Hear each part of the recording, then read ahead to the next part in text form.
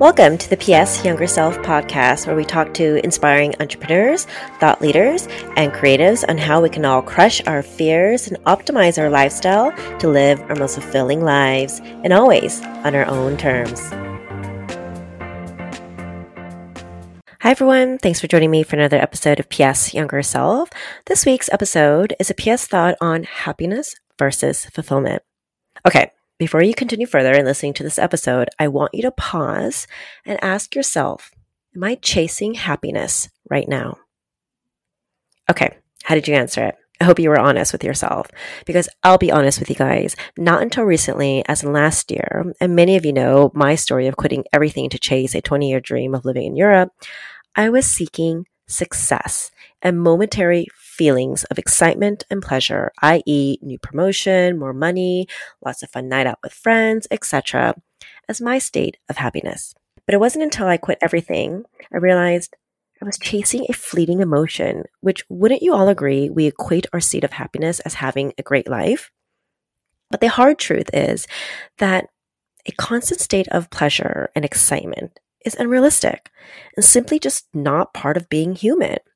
But Google how to be happy and you'll be served with 4.7 billion search results of self-help advice and tips on how to find happiness, as if it's something that we can go looking for, right? Because with many things in our lives, I think we often seek quick fixes in life, right?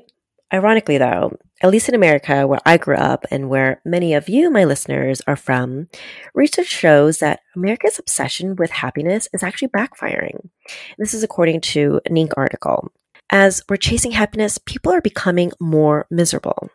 Okay, this doesn't sound good. So this got me thinking, why? Of course, there are going to be things that aren't going to excite us or give us pleasure on a daily basis, but could we be seeking the wrong state of being? A cultural critic and the author of America the Anxious, How Our Pursuit of Happiness is Creating a Nation of Nervous Wrecks, Ruth Whitman, was hilariously quoted saying, quote, like an attractive man, it seems the more actively happiness is pursued, the more it refuses to call and starts avoiding you at parties. Okay, some of you, like me, can probably relate to this, but so if we're using Ruth Whitman's analogy of chasing a superficial trait analogous to a shallow, fleeting emotion, we'll never be truly fulfilled, right? Sure, you'll feel good in the moment of excitement, but does it really fit into something bigger in our life that has purpose and meaning? So rather than filling up your happiness piggy bank with momentary excitement, seek meaning and satisfaction, which will mean sacrificing some moments of fleeting happiness. But I don't think this is all bad if you look at it this way. And before it gets misconstrued, I don't think it's one or the other. You can be happy and fulfilled. However, you can't be fulfilled when you're only seeking happiness. So, PS Younger Self, stop chasing happiness. Seek fulfillment. And thank you everyone for tuning in to another episode of PS Younger Self.